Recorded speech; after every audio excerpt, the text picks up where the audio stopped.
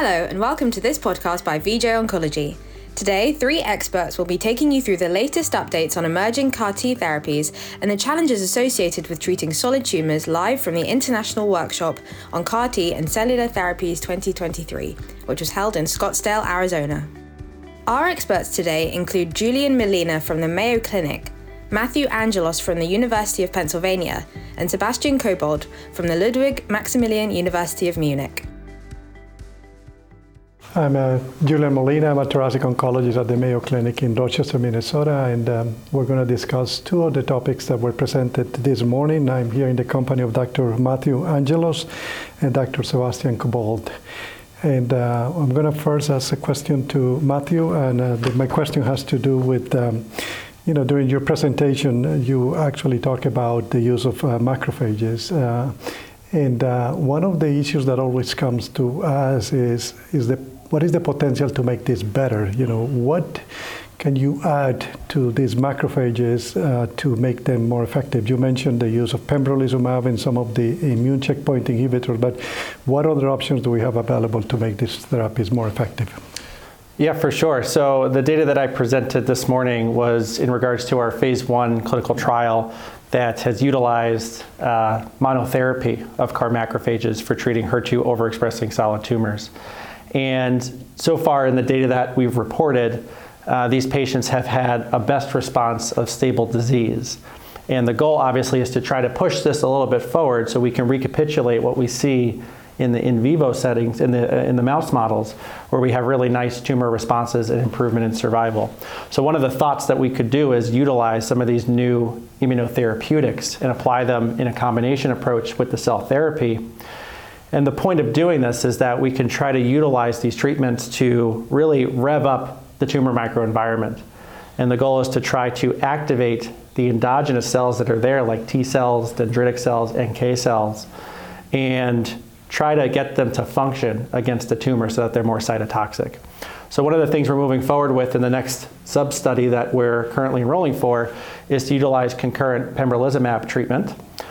This is an anti-PD-1 therapy that certainly we have data for that suggests that it's synergistic with the CAR macrophage technology.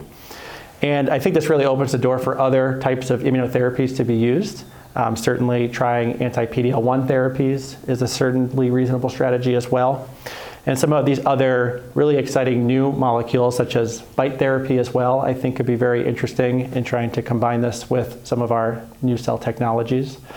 And so we'll see. We'll have to see how it goes with our immunotherapy cohort. But I think it's very exciting with the preliminary data that we've generated so far. Very good. And this question is for Dr. Kobold. You had a really nice presentation on the use of the CRX axis to try to modulate this migratory engineering of these cells. Can you summarize your presentation? And the same question that I asked to Matthew is, how can we make this better in the clinic? How can we deliver something that is, at least brings the promise for better results to our patients? Mm-hmm. Yeah. So in a nutshell, so what I've tried to highlight some of the work we've done using this chemokine receptor as a means of engineering of T cells to make them better. We mainly use the CAR backbone because that's obviously something that's hot in the clinic, that is broadly recognized. And then we've seen in across models that we can really enhance the efficacy of these CARs and enable the efficacy in models where they're otherwise resistant.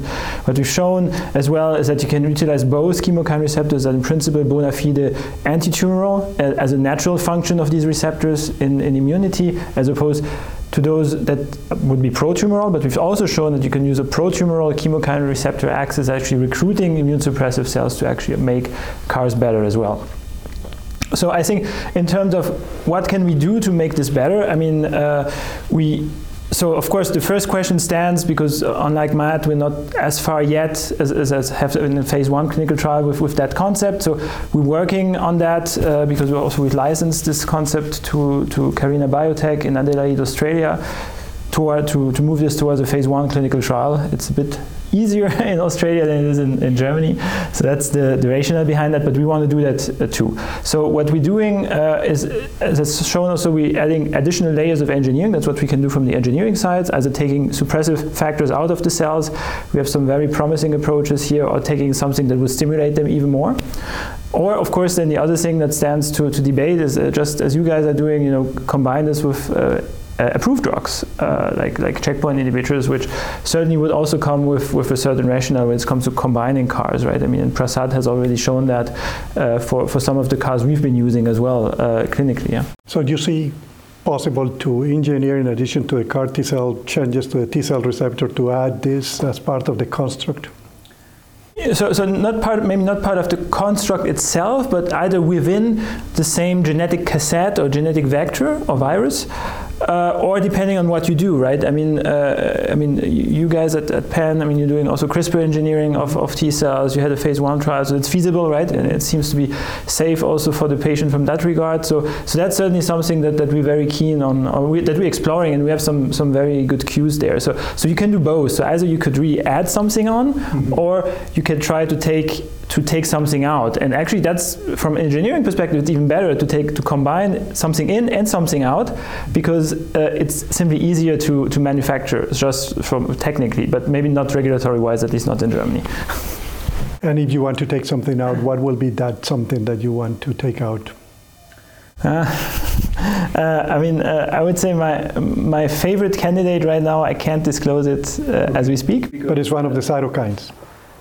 No, it isn't. It's a receptor, which I don't think is well known to this audience, but we'll be reporting on that later this year. Probably the last question is, we've been debating about the differences between what's going on in the primary tumor and what's going on at the metastatic site. Do you think that this is going to be important for these macrophage-derived based therapies, or this is going to work the same no matter if you're talking about the primary tumor or versus the metastatic site? Yeah, that's a very good question. Certainly I think the tumor microenvironments are different between the actual primary tumor itself and some of these other areas of metastatic disease, and partly it's dependent on what organ these sites are located in.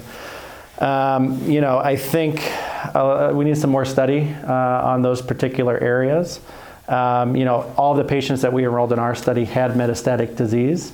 And we look at target lesions, so that may or may not include the primary sites. It may or may not include other areas of metastatic spread as well.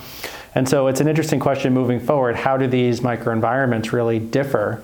And is there a way to basically optimize these cells such that they're much more effective in all of these different tumor compartments that may arise? Yeah, something good that happens in solid tumor oncology is that we usually take good care of the primary tumor, and it's the metastatic site, the one that complicates the life of the patients later on. So I wonder if one should focus more our attention in what's going on at the metastatic site, because the primary tumor is usually removed or cured by radiation or some other therapies. You see the same thing happening, Sebastian? I totally agree. I think, and that's a bit of the bias we've had, at least in IO and especially in cell therapies. And I think it's different when you use checkpoint inhibitors, which were so successful so far, because then you have just response everywhere, as opposed to the highly engineered CAR macrophages, CAR-Ts. But again, so all those have been developed, with typically, as you showed also today, one sub-Q tumor or these things, which is not reflecting, the patients you want to treat also in your trial either, right? These are advanced patients with metastatic disease, which will kill them ultimately. And I think that's something we should focus much more in the future. And I could imagine that if we manage to encompass that more into our strategies, that this perhaps might lead to better therapies or better cell therapies in the future. Yeah, and along that lines too, there's this concept of tumor heterogeneity, right? And even in the case for HER2 targeting cell therapies, HER2 can be a very heterogeneous target on these tumor cells. And so I think a better understanding of how this heterogeneity also plays into overall responses can be very informative moving forward. Very good. Thank you, Matthew. Thank you, Sebastian. Thank you. Mm-hmm. Thanks for listening. We hope this session has been informative. If you enjoyed this episode and want more updates on the latest in CAR-T and immunotherapy straight from the experts themselves, subscribe to VJ Oncology on your favourite podcast platform, including Spotify, Apple and Podbean. And don't forget to check out vjoncology.com.